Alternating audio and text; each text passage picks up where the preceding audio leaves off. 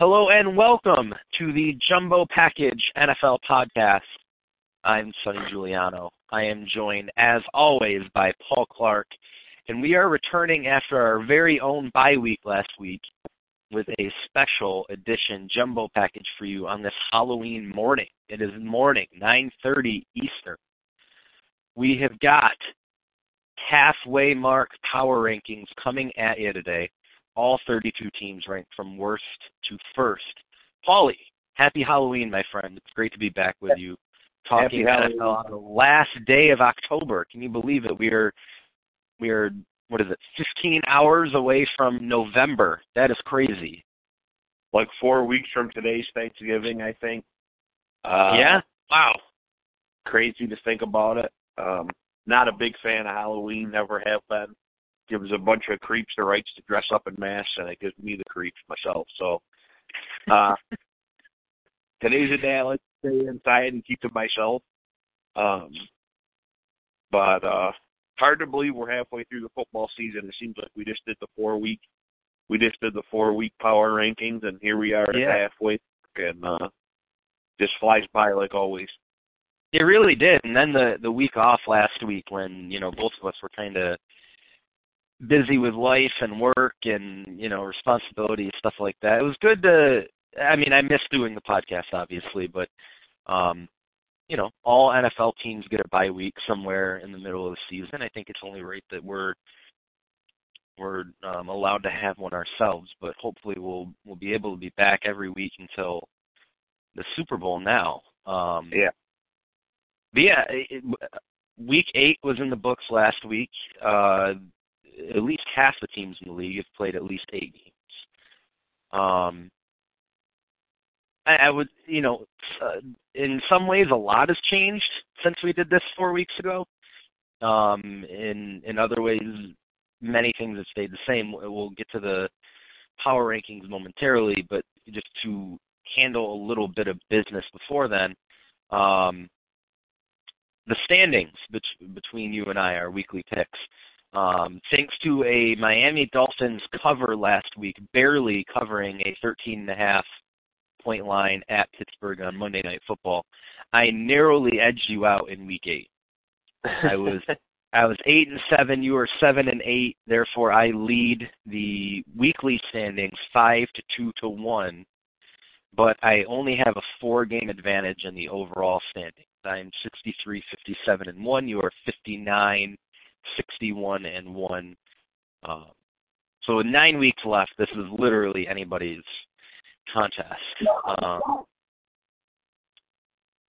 If you want to check out our picks, anybody listening, they will be posted on Hardwood and Hollywood. But again, we're not going to be doing picks on the podcast today.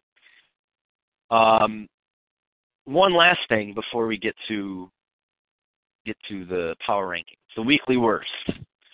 So we didn't talk about it, but I felt as though Mitch Trubisky was a deserving winner for his performance in Week 7 against New Orleans, which looked a lot better in the final stats because there was a lot of garbage time stat accumulation for him and for the Bears to kind of make that game against New Orleans look a lot closer than it was.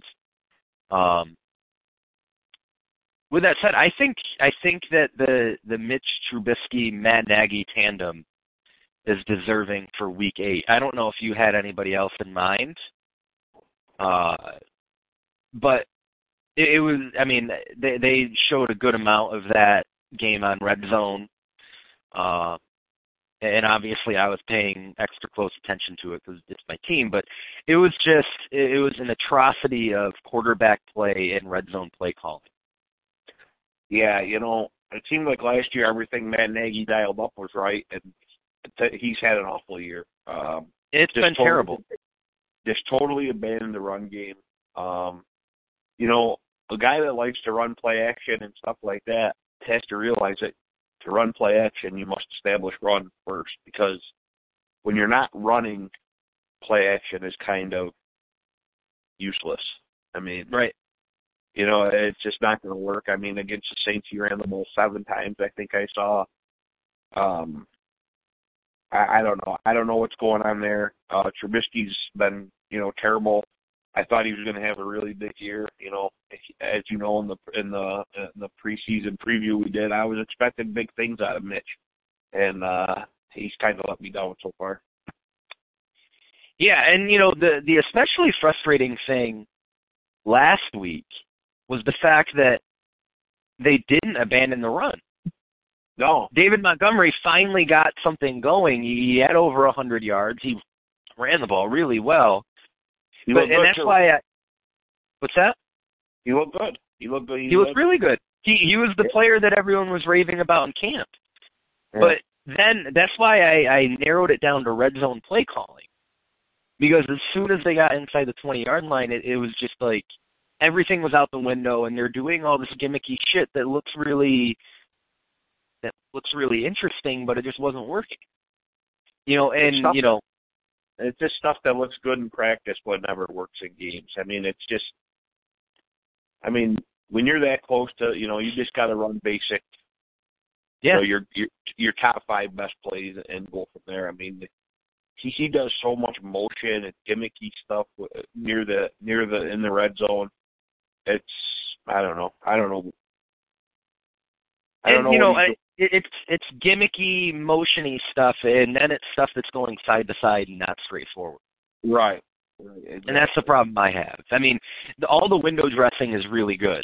That's fine. Mm-hmm. Keep the defense on their toes, but there comes a certain point when you have a guy who's got it going on the ground that you just say, okay, we're just going to pound you ahead with a little bit of, design here and there that makes the defense look a different way before we hand it off to you. That's fine. But, I don't know. It was so bad, and it's just, I will get to the Bears, obviously, and for my new website, Bingeable, that everyone should be reading. It officially goes live tomorrow. I've got a Bears piece coming up, not just on this Bears team, but I wanted to write something just as a sort of, this is what it has been like, my Chicago Bears fan experience. Just because I've never written anything like that, and I feel like it's time. Especially with the stark contrast between last year and this year. So I don't want to say too much, but everyone should get the point. I think it sounds like you're in agreement that tandem is deserving of the Week 8 Weekly Worst. Absolutely. Just another quick question for you. As a Bears fan, how sick and tired of you are you hearing over the last month that the Bears drafted Trubisky over Deshaun Watson and Pat Mahomes? They don't need to keep saying it. I guarantee you, every Bears fan knows it. That's not breaking news to anybody. It seems like every week when the Bears are playing, I see the stats of the three of them, and they're like, and the Bears traded up to get Trubisky. Yeah, it's like, it's right now Sonny's throwing a remote control through his TV. Yeah, it's the rare example this year where Nagy dials up something really nice, and Trubisky just misses the guy by 8 yards, and then they have to cut to the graphic of how the Bears traded up to get Mitch Trubisky with Deshaun Watson and Pat Mahomes sitting there, and it's like, we all know this. We're good. We got it. Ugh.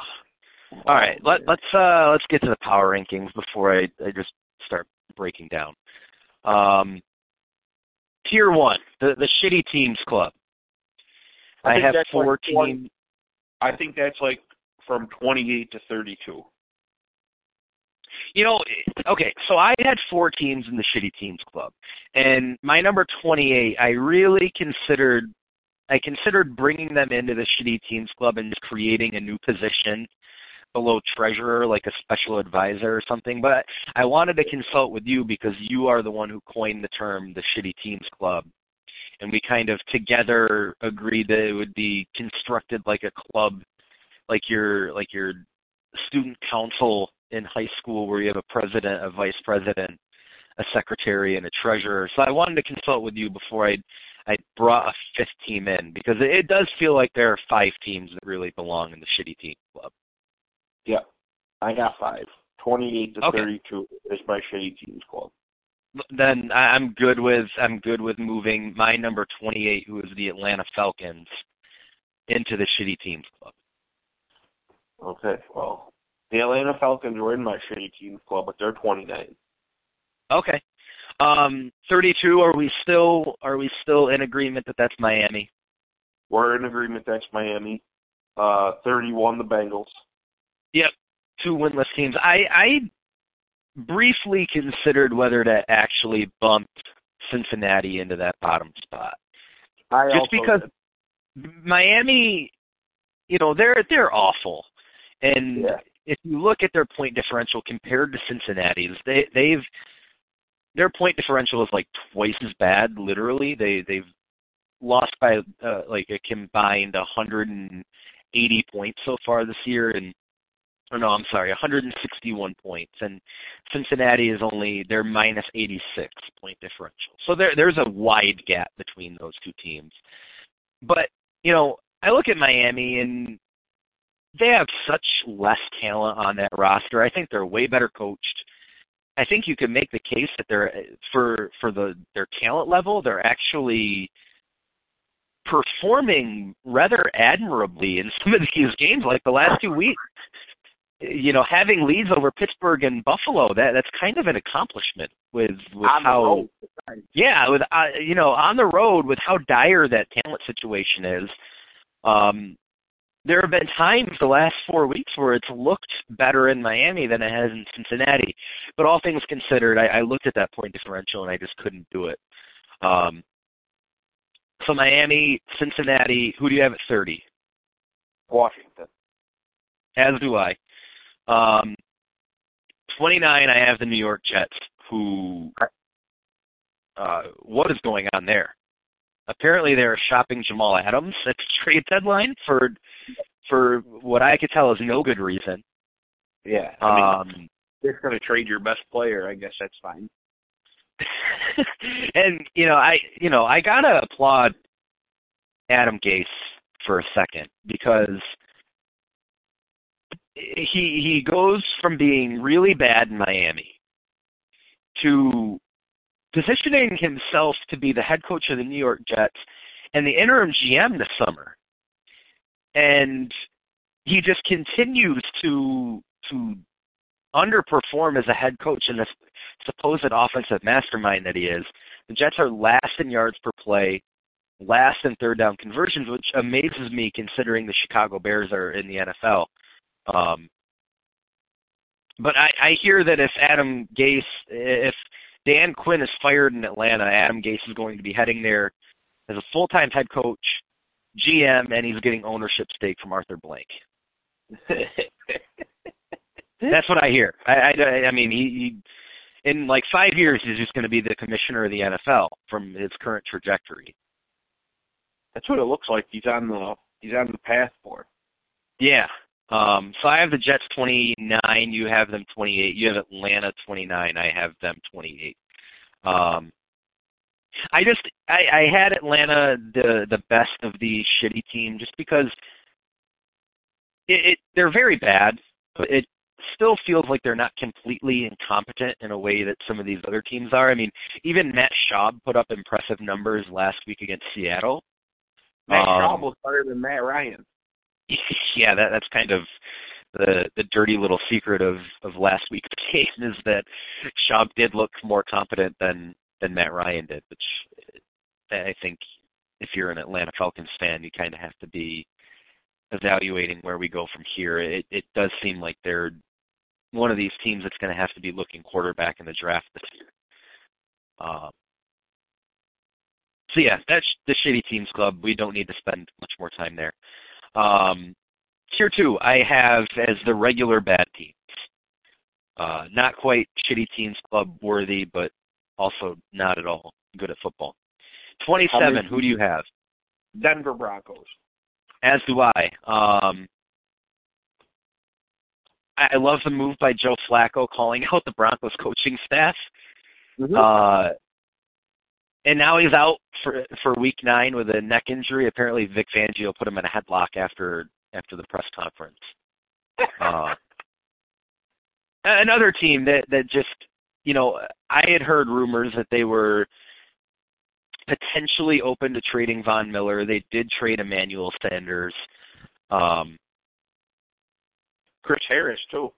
Yeah, Chris Harris, that's another one. I was trying to think of the third guy that was popping up in deadline rumors, and the name escaped me. But,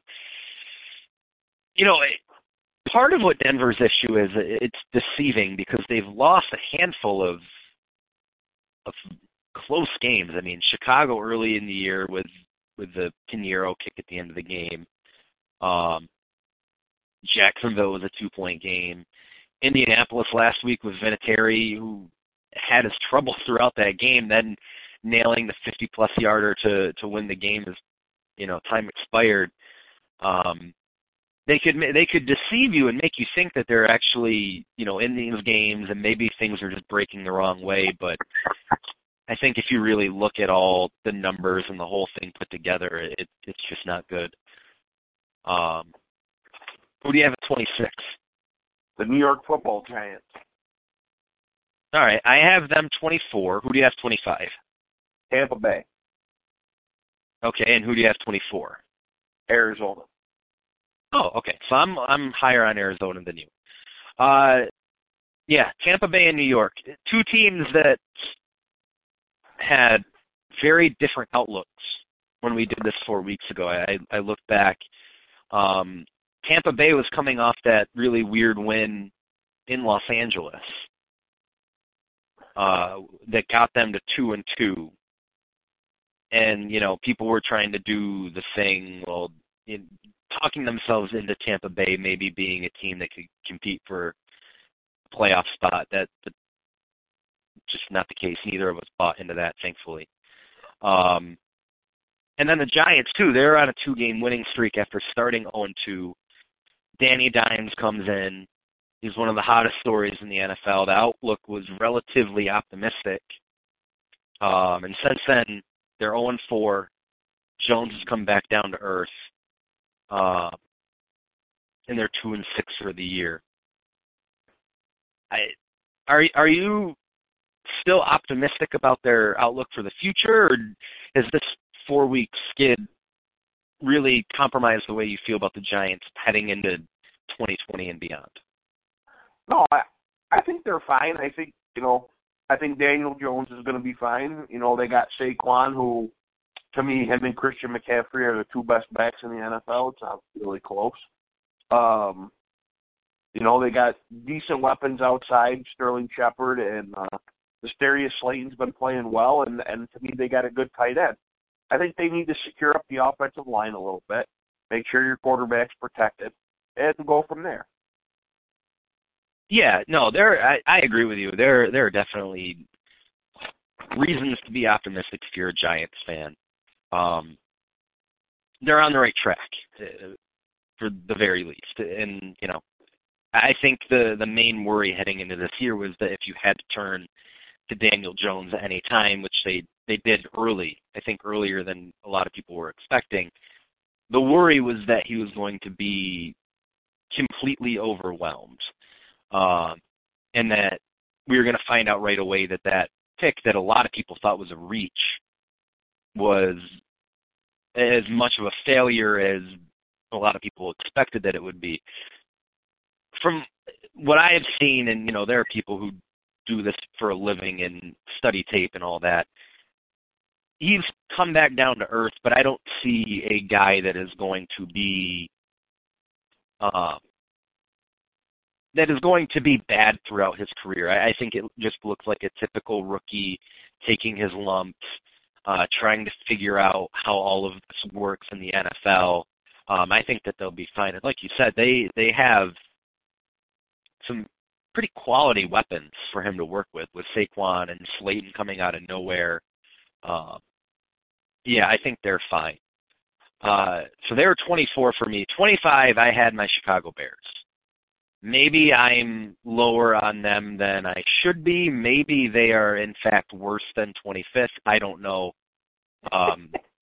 We kind of covered all of their biggest issues. I mean, another issue, too, is that the defense just isn't as good as it was last year. They aren't forcing turnovers like they did last year, where it was just at a ridiculous rate. They're only 14th in the league this year in turnovers forced. I think they're missing big boy in the middle. That's the big issue, and that's what a lot of people don't realize is that his ability to almost single-handedly shut down run games and create interior pressure was so big for what they did defensively. And I know 52 on the outside misses them. Yeah, for sure. I mean, everyone does. It's a trickle-down effect from, Mac to the defensive backs who are suddenly having to cover for longer periods of time because, the pass rush just isn't getting there as quick as it used to the linebackers now having to take more responsibility in the run game. It's everywhere. Yeah, I mean, that is low-key been one of the biggest injury losses to any team that we thought was going to be a contender before the year. So, yeah, again, I'm going to be writing more about them in the upcoming weeks. So I don't want to say too much, so we can move on. Who do you have at you had Arizona 24. What's your case for Arizona? I had them 21, so I was a little bit higher on the Cardinals. Yeah, they're young. I think they've been playing hard. Now that Edmonds is hurt, Johnson's hurt, they really don't. I mean, they just traded for Yeldon, or who they trade for? Kenyon Drake? Kenyon Drake, yeah. Knew it was an Alabama guy. There are a bunch of them. Yeah. So, I don't know. They've been playing hard. I think early in the year we would have had them more in the shitty teams club, so they have moved up.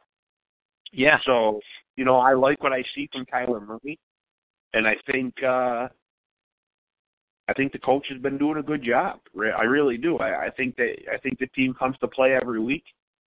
But right now I got them set at 24. I got the Chargers at 23, the Browns at 22, and the Steelers at 21. Okay. I had the Chargers out of the regular bad teams club.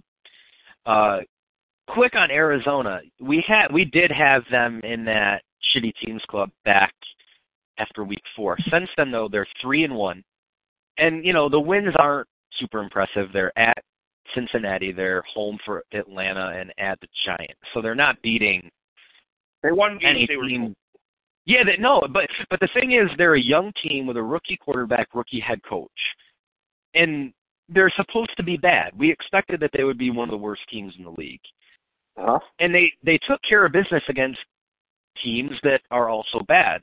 I think the fact that they got those 3 wins, they're 3-0 in 3 games that we thought, okay, they have a chance, and that's really optimistic for a rookie quarterback who there are question marks about, a head coach who had a losing record in college.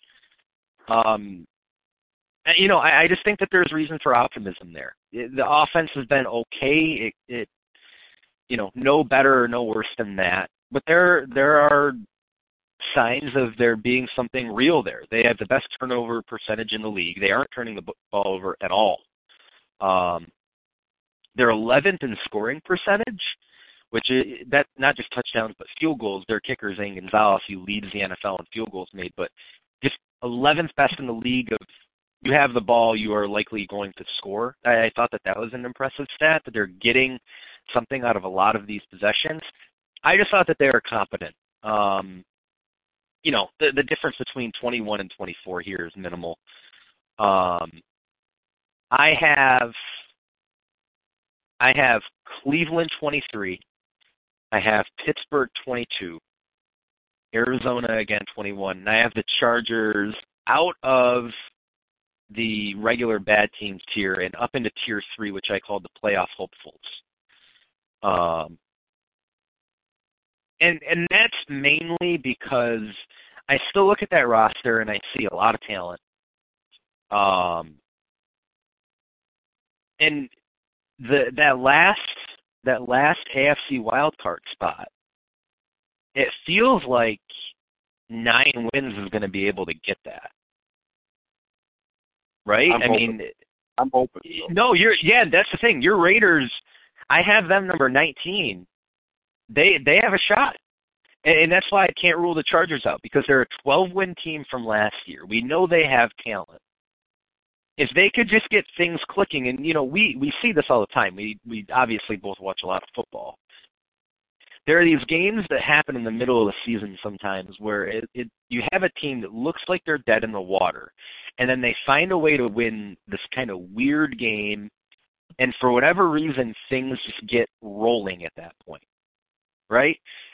Yeah. So maybe that game is last week at Chicago for the Chargers, a game that they, you could argue they could have won by more if there weren't some drop touchdowns. Or you could argue, okay, maybe the Bears should have won that game going away just because of how they kept having to settle for field goals in the red zone instead of touchdowns. It was a weird game. There were missed kicks and turnovers. It was just odd. And maybe they just can get something rolling here. I don't know. I couldn't quite put them in that bad teams tier. I had to bump them up to number 20. Where did you have them? What team was that? Chargers? Chargers, I got a 23. 23, okay. So you have yet to do the Bears. Where do you have the Bears? I have the Bears at 18. Oh, wow, you're way too high on them. Who do you have at 19? Jacksonville. How about Tennessee? Where do you have them? 20. 20. And where do you have your Raiders? 17. All right. So all in that mix. I have Oakland at 18.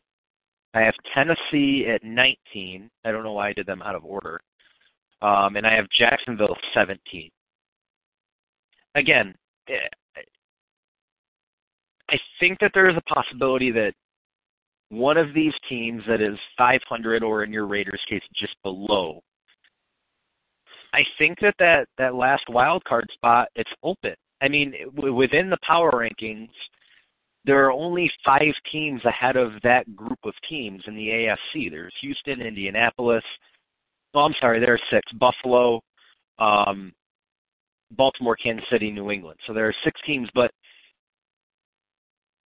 I think that one of these teams will have a shot, because I don't know that we can trust Buffalo.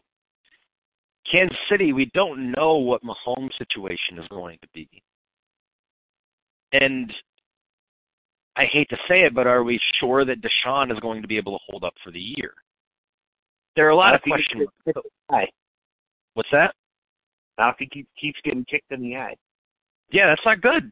I mean, your quarterback should not be walking out of into his press conference with a black eye and talking about compromised vision and stuff like that.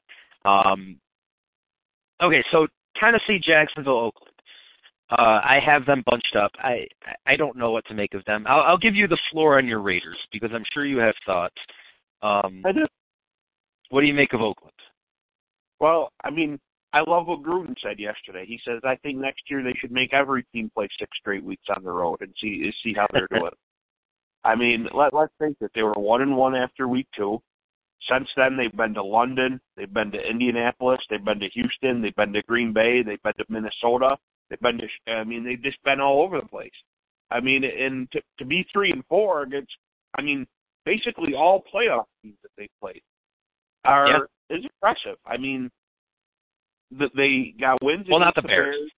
The Bears aren't a playoff team. They got wins against the Bears. They got wins against the Colts. That they basically were beating Houston the whole game last week. And other than a few plays in the Green Bay game, they're right there with them. I mean, it's the only game they really got physically beat up was Minnesota, and right. That was just one of them games. But sitting at 3-4, I'll take it. Now they go home for a few weeks. Their schedule gets a little lighter, and I think they got a shot at making a run. I love how Derek Carr's playing. Josh Jacobs looks like he's going to be an absolute stud. And, I'm happy. They got seeming to be maybe the best tight end in football in Darren Waller. So I think the Raiders got a shot to sneak in the playoffs. Yeah, and as you said, the schedule really lightens up here. 3 straight home games that are all very winnable. Home for Detroit, home for the Chargers, home for the Bengals. And then at the Jets. Right. So, I mean, they could be sitting they could. And that going 4-0 in any stretch for any team, it's a lot to ask. Yeah. Even if you get through the stretch 3-1, if you slip up, say, against the Chargers in Week 10, if you're 6-5, again, I think that, you're still in it. I think that 9 wins gets you that last wild card spot in the AFC. I really do. Now, the question is, what happens with everyone else? Everyone is so bunched together in the AFC South. Tennessee's 4-4, Jacksonville's 4-4, Houston's 5-3, Indianapolis is 5-2. They're all so close together. I think that Indy and Houston are clearly kind of separated from Jacksonville and Tennessee, but you said you had Jacksonville ahead of the Titans, right? Yeah, by 1 spot. Okay. Have you seen enough from Minshew that his job should be safe when Foles could come back? Hard to say. I mean, I like how he's playing, but I don't know if he's better than Nick Foles. You know what I mean? I don't know. I looked at the numbers, and the numbers are one thing. He's 4-3, almost 2,000 yards in 7 games, 13 touchdowns, only 2 interceptions, and 98.8 passer rating. All of that looks really good. And then I just look at how revitalized this Jags offense looks in comparison to where they were for so long with Blaine Gabbert and Blake Bortles and just a parade of not good quarterbacks. And it just seems like there's this fire with Gardner Minshew. Yeah. And there's this excitement in the stadium in Jacksonville that is different. Yeah. I don't know. Maybe it's just me. Maybe I'm wrong. Maybe I'm getting caught up in Minshew mania. But I kind of think it'd be crazy to go back to Foles at this point. In my opinion, they should really hard to tell because Foles didn't play. What did he play? A quarter, maybe? Yeah. You know what I mean? No, there wasn't a huge body of work. That's the thing. And our lasting memory of Foles is what he did in the playoffs 2 years ago, and that was great. But that was the end of that regular season into the playoffs, a 7-game sample size, and there's been a lot of bad mixed in with that really, really good throughout his career. I look at these two and I look at their timelines, and Minshew's younger, he's cheaper, he has you with a winning record in these games that he started. I would be looking to move Foles after in the off season. That would be my move, because there are going to be teams that are desperate for quarterbacks, my team included. And I think if you could get out of that money and you could just you have this young quarterback on a really, really cheap contract, already with a year in this system, I would just roll with that. I really would. And, this week is the biggest game of his career. They're going to London. They've got a 9:30 kickoff against Houston. And that's a really big game, because if they get that win, suddenly they're tied in the standings with Houston for that last wild card spot in the AFC. They arguably should have won earlier in the year in Houston in Minshew's first start back in week 2. I don't know. I'm excited for that one. Sometimes the 9:30 a.m. kickoff for the London games, it's like kind of an obligation to have to get up early and watch that game, but I'm excited for that one this week. Yeah, it should be a good game. Not to change the subject, but to go back, you said your Bears would be looking for a quarterback in the offseason. I did hear some grumblings about somebody that they might be going after in the offseason, and not sure how you're going to feel about this. Who? Your boy, Andy Dalton. Look, it can't get any worse than Trubisky. I mean, it probably can because, I mean, I've seen it.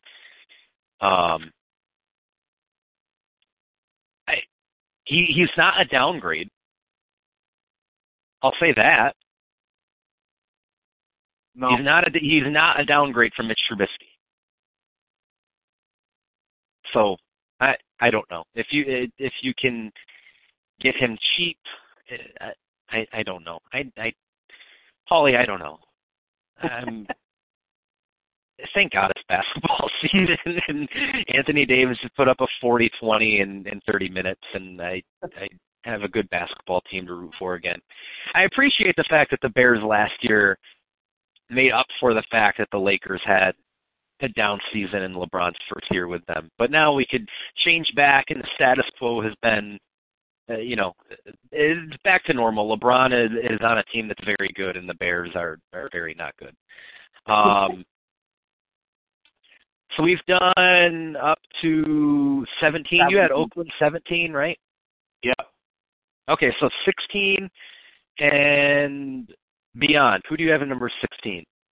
I have Detroit at 16, Carolina at 15, and Buffalo at 14.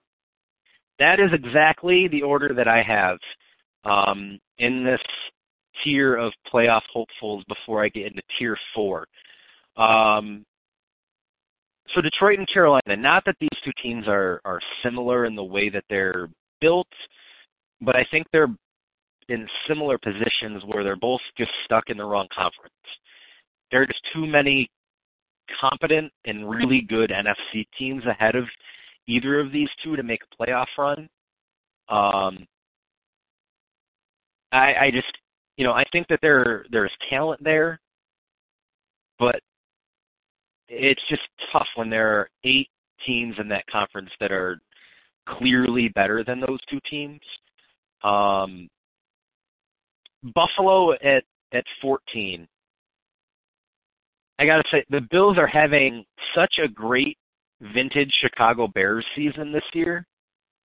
But I just want to advise Bills fans, be careful out there, because when you're rolling with a recipe of having a great defense and winning these tight games that are low scoring, and the quarterback looks like a problem, it's going to come back to bite you in the ass. And, Josh Allen's only in year 2, and there are things to like,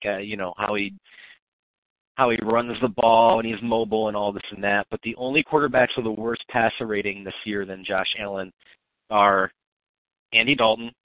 Thank you for bringing it up that my Bears may be pursuing him. Ryan Fitzpatrick, Baker Mayfield, and Sam Darnold. So he's in the bottom 5 in that stat. Better than or worse than Trubisky, which is amazing to me. Worse than Jameis Winston in passer rating, which is also amazing to me. So just Bills fans, if you're listening, be careful. What are your thoughts on Buffalo moving forward? It's possible that they still have a leg up over everyone in the AFC just by virtue of being 2 games up on a bunch of teams with 4 losses and a pretty cake schedule moving forward. I mean, the bad thing is, if I'm a Bills fan, I'm looking at my win-loss, and I'm like, man, we played 2 good teams at home, and they both beat us fairly easily. Yeah. The offense is just not good. In the last couple of weeks, the defense hasn't looked as good as it did before the break. I mean, Miami really had success moving the ball on them, and Philadelphia just pounded them right up the middle. I mean, I was high on Buffalo after I saw them in person, and I got to tell you, after watching last week, I'd be a little concerned if I was a Bills fan. That defense looked a little suspect. Actually, it looked a lot suspect. For sure, and, I agree with you, and that's why I warn everybody is that, it's great that they're 5-2, and they won all of the games that they're supposed to win. And we talk about this a lot. That's all you could do. If you handle your business in the games that you're supposed to win, a lot of times if you're an average or slightly above average team, that gets you to the postseason. But yeah, I do think it's probably discouraging that in the two losses, it's against two teams that are better than them, and they're at home, and they can't get either of those wins. But what's good for them is, as I said before, the schedule moving forward, especially this next month, is pretty easy. I mean, there's a chance that when we do our power rankings again after week 12, oh man, how about this, Paulie? We'll be doing the power rankings right before Thanksgiving. The Thanksgiving podcast is always a little special. We both have a little extra twinkle in our eye because it's the holidays. And now we're going to be doing power rankings. That's fun. Anyway, there's a chance that the Bills theoretically could be 9-2 at that point as they head into Dallas for the 4:30 kickoff on Thanksgiving. Now, whether they get to 9-2 is the big question, and it would be very Billsy if they did not get to 9-2. These are the games that traditionally, when the Bills get off to these hot starts, they drop these games in the middle of the season when they should be creating distance from the rest of the teams in the pack who are trying to make the playoffs as a wild card. But they've got Washington at home this week. They're at Cleveland. They're at Miami. They're home for Denver. Those are three teams in the bottom six in the league, and then Cleveland, who we both had around 22-23. I mean, even if they go 3-1 in that stretch, and they're sitting at 8-3, they're looking really healthy for a playoff spot at that point. Even though the schedule gets tougher at that point, I mean, what do you think with those four games coming up? Where do you let's make some predictions? Where do you think Buffalo sits come week 13 when we're doing this podcast, both in the power rankings and at their record? I think their record's going to be better than where we have in the power rankings. Just from the fact of, they're getting Washington, they're getting all teams they should beat. I mean, right now they're 5-2. They really should be 9-2, like you said, and they're going to basically have a chokehold on that first wild card. But the eye test is the eye test.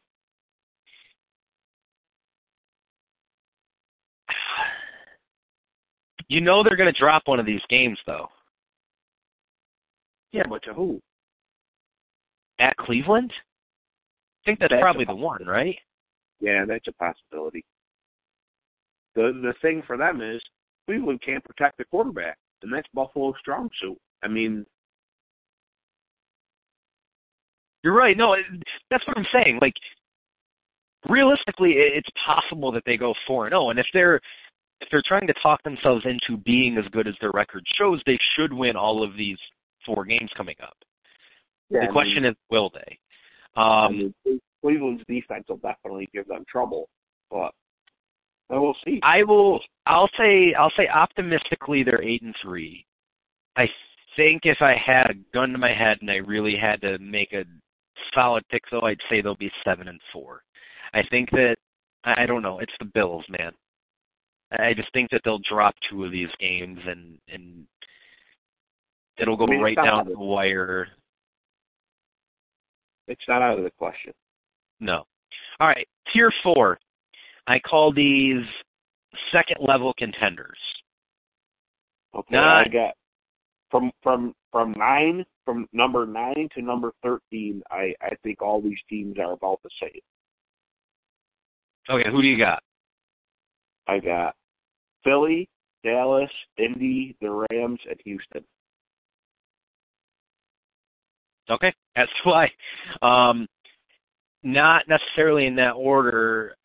That was from 13 to 9. Philly's 13, Dallas is 12, Indy's 11, the Rams are 10, and Houston's 9. Okay, I have Houston 13, Indy 12, Philly 11, the Rams 10, and Dallas 9. Let's do Indy and Houston. So you have the Texans a couple spots ahead of them, which I find interesting. So 2 weeks ago, these two teams played each other in Indy. You took Houston, I took Indy. The line was a pick. And we talked about it at the time. That line just seemed weird to me. Yeah. So you still stick with Houston, even though Indy got that win.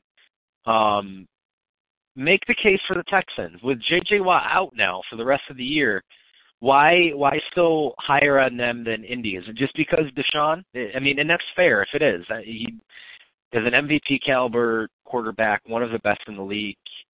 If it's just him, that's completely plausible. But what's the case for them over the Colts? 100% him. I mean, okay. To me, he's the best quarterback in the AFC right now with Mahomes out. And the things he does on a weekly basis is incredible. I mean, let's look back at that Colts game. He threw a touchdown pass when he was still up, and they blew the play dead. It was overturned. Yep. I mean, last week they basically had the same exact play, and they let the play on, and he threw a touchdown pass again.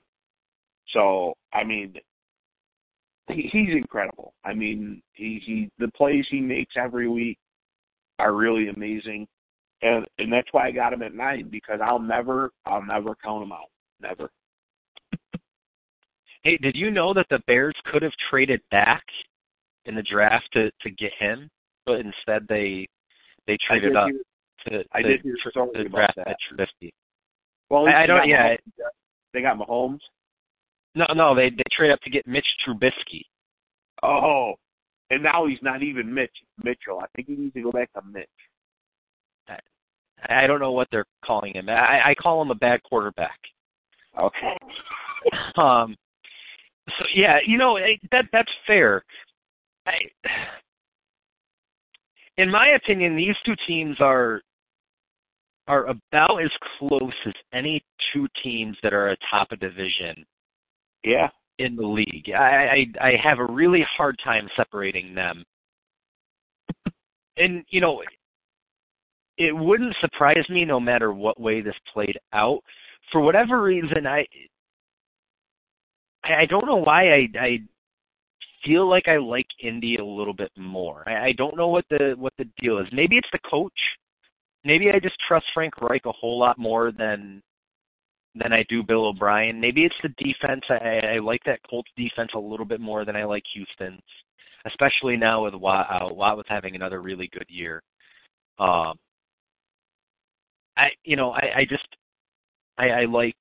like the run game better in Indy. But then again, it's Deshaun, and he's the guy who you just trust is always going to make a play. So it's really hard. But yeah, I had these two teams 13 and 12. I do like that bunch of NFC teams a little bit better than either of these two. So my 11 through 7 is Philadelphia, the LA Rams, the Dallas Cowboys. At 8, I have Minnesota. At 7, I have Seattle. And to me, it's pretty clear-cut that there is a top 3 in the NFC, and we'll get to all of them. But to me, it's getting hard to distinguish who's going to come out of this pack of 5 to get those last 3 playoff spots in the NFC. And it's early and there's a lot of time, but I think that we could probably cross out Detroit, cross out Carolina. I just don't think that they're in this tier of teams. I think it's going to come down to the three teams that we have yet to get to, which is San Francisco, New Orleans, Green Bay, and then these five. So you had Minnesota and Seattle ahead of Philly, LA, Dallas, correct? Yep. As did I. I have Minnesota 8, Seattle 7. But you know, there are questions all over the place here. So let's do rapid fire. Number one, can you trust Kirk Cousins to keep playing the way that he's been playing the last 4 weeks since losing to Chicago? Hard to say. Good question. Hard to say though. I can't say I don't. I think he's looked good. I think they finally have let him. I mean, let's face it. When your coach is basically only throwing the ball 7, 8 times, you're not getting in any rhythm. He's right. giving them the keys and letting them throw. You know, on 3rd and short late in games to clinch games. Now, he's looked good. I mean, he's played some good games. He's been fantastic since they lost to Chicago, and we did the power rankings after that game against Chicago, and we were both much higher on the Bears than we were the Vikings at that point. And I was higher on Detroit than I was Minnesota, and my reasoning was I didn't trust Kirk Cousins, and he's made me eat my words since then. He has been as good as you could ask him to be, and the thing that I like, if you're looking at Minnesota's outlook, is that Dalvin Cook has still been a huge part of their success in those 4 wins. He's averaging over 100 yards per game in those games with Cousins playing the way that he has been playing. If Minnesota does keep playing like this, they have a chance to join that top 3 group of contenders in the NFC, I think. All right, second question. I have 4 rapid-fire questions for you. Number 2, do you think Philly corrected their course with the win against Buffalo last week? I mean, let's face it, Philly's major problem is their defensive secondary. Buffalo's not going to challenge you there. Yep. You know what I mean? That was a perfect storm for Philly. That was exactly what they needed. So, I mean, we have to wait and see, you know, till they play somebody that could really throw the ball, because it was their secondary which was horrible, and Buffalo's not going to expose that. So. Well, we're going to have to keep waiting and seeing, because they play the Bears this week. I wasn't going to say it, but the Bears are not going to exploit any secondary, and then they have a bye week 10. But then the next 2, this is where it gets really interesting. Home for New England week 11, home for Seattle week 12. Those are the games where we will find out if Philly's for real. When we do this podcast heading into week 13, we will have our answer.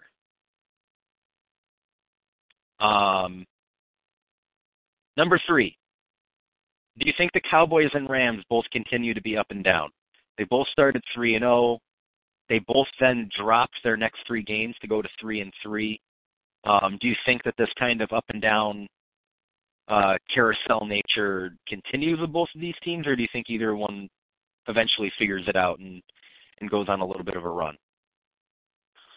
To be honest with you, I think Dallas has a little more of a shot to go on a run. Dallas, dealing with a lot of injuries to their offensive line. La'el Collins, Tyron Smith were both out, for a few games where they struggled.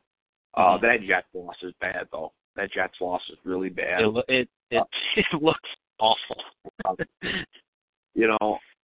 I trust McVay, but man, that offensive line is not good.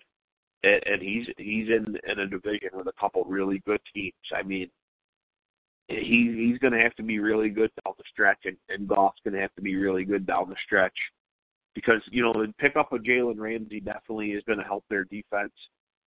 But they need to protect the quarterback, and they need to be able to run the football, and that's something that they haven't been able to do.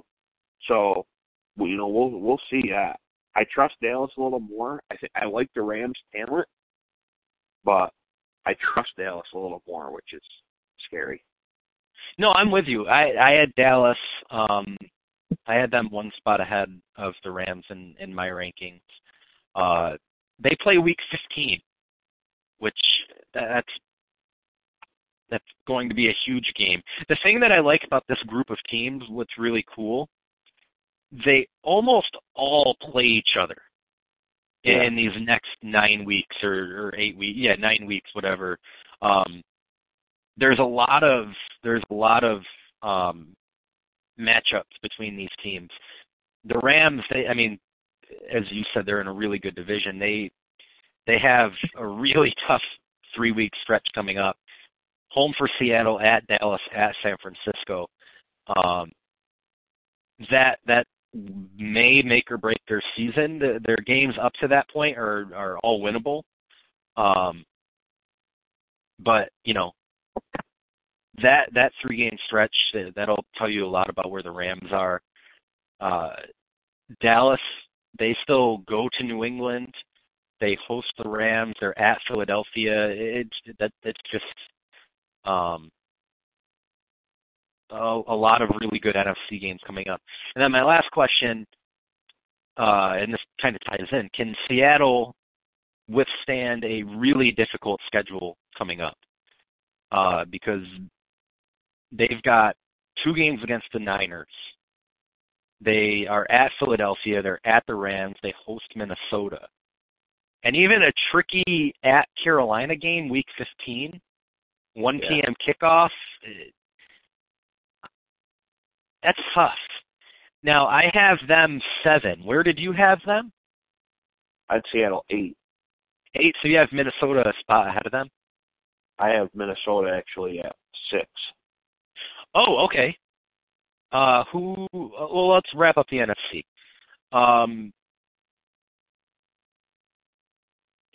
Do you think that they could?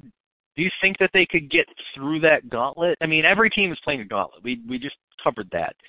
I guess the big question is, and I know you probably don't have all of the schedules up ahead of you. Who do you think? Well, let's do this. Who do you think ends up being these last 3 playoff teams in the NFC? Is it just as simple as the 3 teams that you have highest in your power rankings? I mean,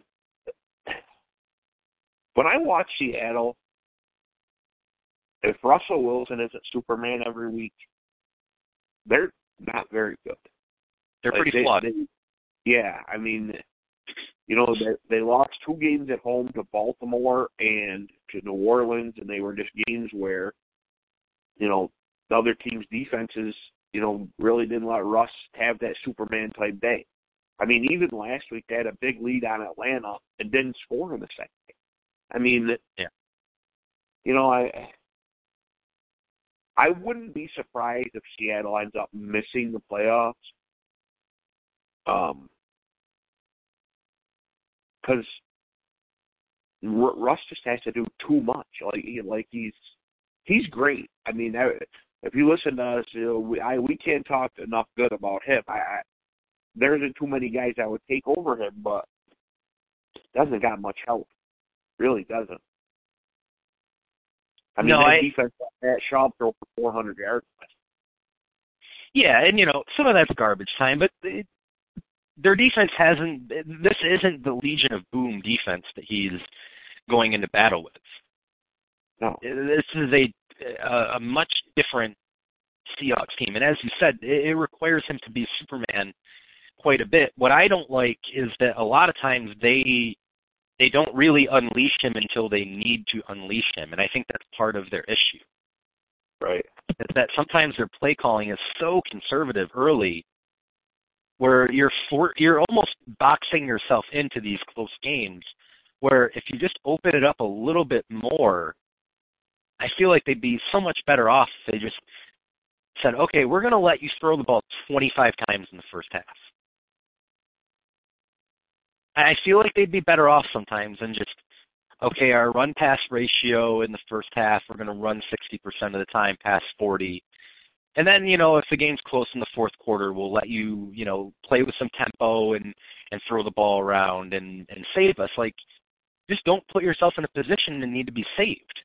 That's my big issue with them.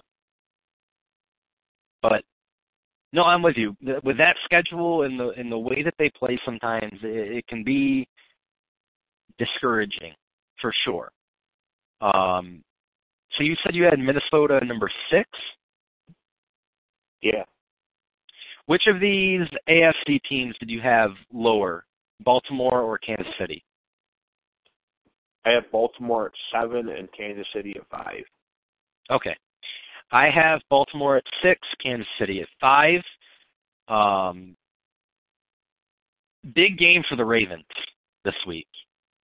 That win against Seattle was impressive. That's kind of the only real marquee win of the year for them, is going on the road and winning out west.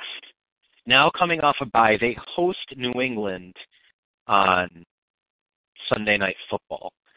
Do you give Lamar and the Ravens any chance of pulling a huge upset this week? One thing, I will be shocked if it happens.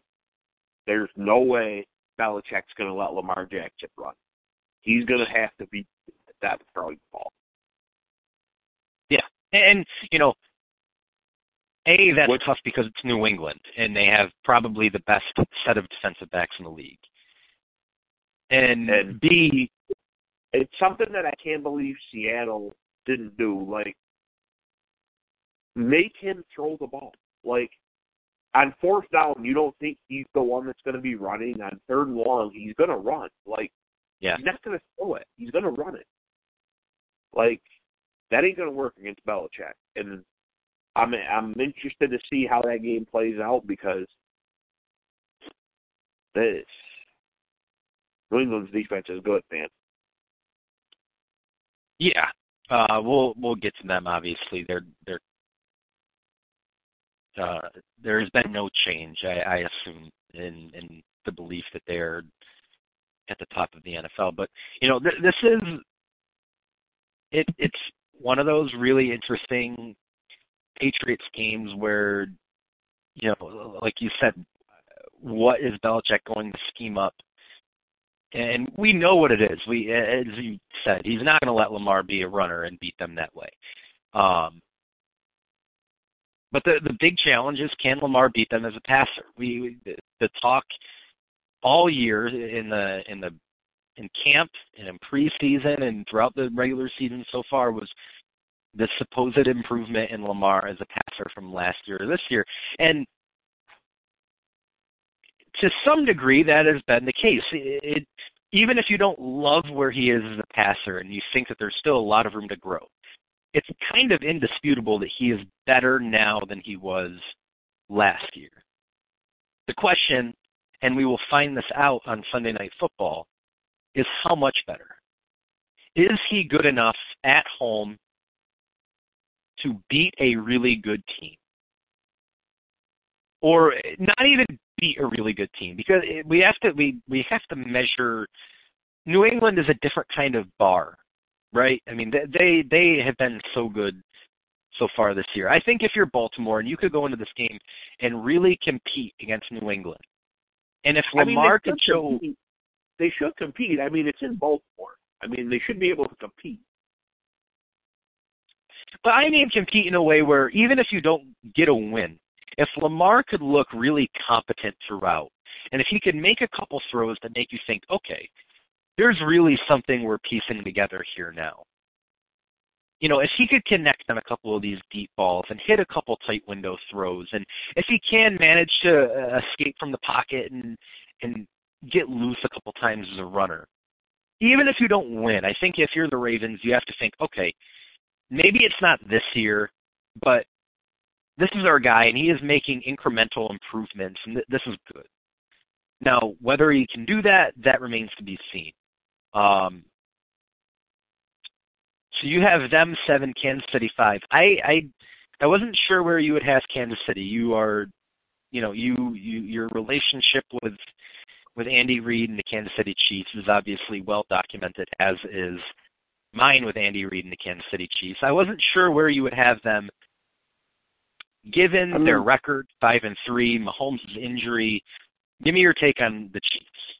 Well, when Mahomes comes back there, I mean, they're the second best team in the AFC. So, I mean, I'm not going to penalize them too much for them not having, the best quarterback in that, probably in football right now. So, yeah, we'll see. We'll see what happens when they come back. I mean, their defense still stinks, but what are you going to do? Yeah, there are flaws. Now all of a sudden, though, we're looking at a situation where, depending on how long he is out, there's maybe a chance that we get New England, Kansas City in the playoffs in the divisional round. Yeah. Which, I mean, I don't think New England is necessarily concerned with playing anybody, but I think if you put them in a lie detector test, I don't think you'd have anybody saying that they wanted to play the Chiefs before the AFC Championship game. All right, Tier 5, I have 3 teams I call the top of the NFC. I'll give the floor to you. How do you have these 3 teams ranked?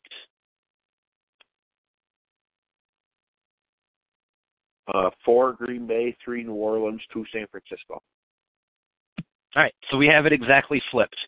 Not much has changed for either of us then. So you're all in on the Niners right now. 8-0. They blew out Carolina last week. That defense is furious. It looks really good. I mean,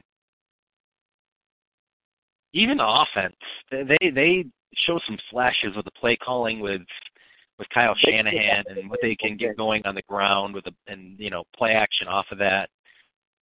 I like the Emmanuel Sanders trade. That's a good trade for them. Yeah. Yeah, 7-0 right now. This Nick Foles is a stud. I will say, though, the schedule, they will be tested over the next 9 weeks. The only team near the top of the league that they've beaten is at the Rams, a really good win where that defense really shined. But they've still got 2 against Seattle. They have a home game against Green Bay. They're at Baltimore. They're at New Orleans. Another game against the Rams. They'll be tested. That it's coming, and that's why I have been. Always remember that defense travels. It does for sure, and obviously they're great. I have them for these top 3 teams. I give the edge to Green Bay. I have been higher on them than New Orleans or San Francisco from the start of the year. They're 7-1. I don't see any reason why I should change up too much from that. But if any of these 3 teams ended up representing the NFC in the Super Bowl, I wouldn't say I'd be shocked by any of the 3. But I'm going to say the same thing that I've been saying about San Francisco so far. I want to see them tested. I do. And like I said, it's coming. They have a 3-week stretch coming up. Home for Green Bay, at Baltimore, at New Orleans. Then an Atlanta game, then 2 more divisional games against the Rams and the Seahawks. We'll find out then. And, if they end the season and they're 13-3 or, whatever record, and they're, at that point the top team in the NFC, then I'll admit that I was slow with them all year long, and that maybe I was wrong. But I look at Drew Brees, I look at Aaron Rodgers, and I look at those 2 teams and the way they're constructed and how it doesn't need to be just Brees and just Rodgers like it has been in the past. There's a defense there now, and there's a running game that those 2 quarterbacks could kind of lean on. And then at the end of the game, if you need a drive to get you points, you have Rodgers or Brees. I like that dynamic, and that's why I have New Orleans and Green Bay ahead of San Francisco. Fair, man. Three really good teams. Three really good teams. And man, it's going to be a fun race the end of the year. We already talked about the 5 NFC teams bunched up for the last 3 spots in the NFC, with 2 being left out. But then the race for overall number 1 seed in the NFC and who is going to avoid having to go on the road in the divisional round, that is going to be interesting. That's going to be really fun to watch as you know, we could get Green Bay, New Orleans in round 2. How crazy would that be? It's very much in play. The NFC is just so stacked, man. And then tier 6, I have them in a tier all by themselves, the New England Patriots. I will ask what I asked you after week 4. Do you think New England can go undefeated? I mean, of course I do.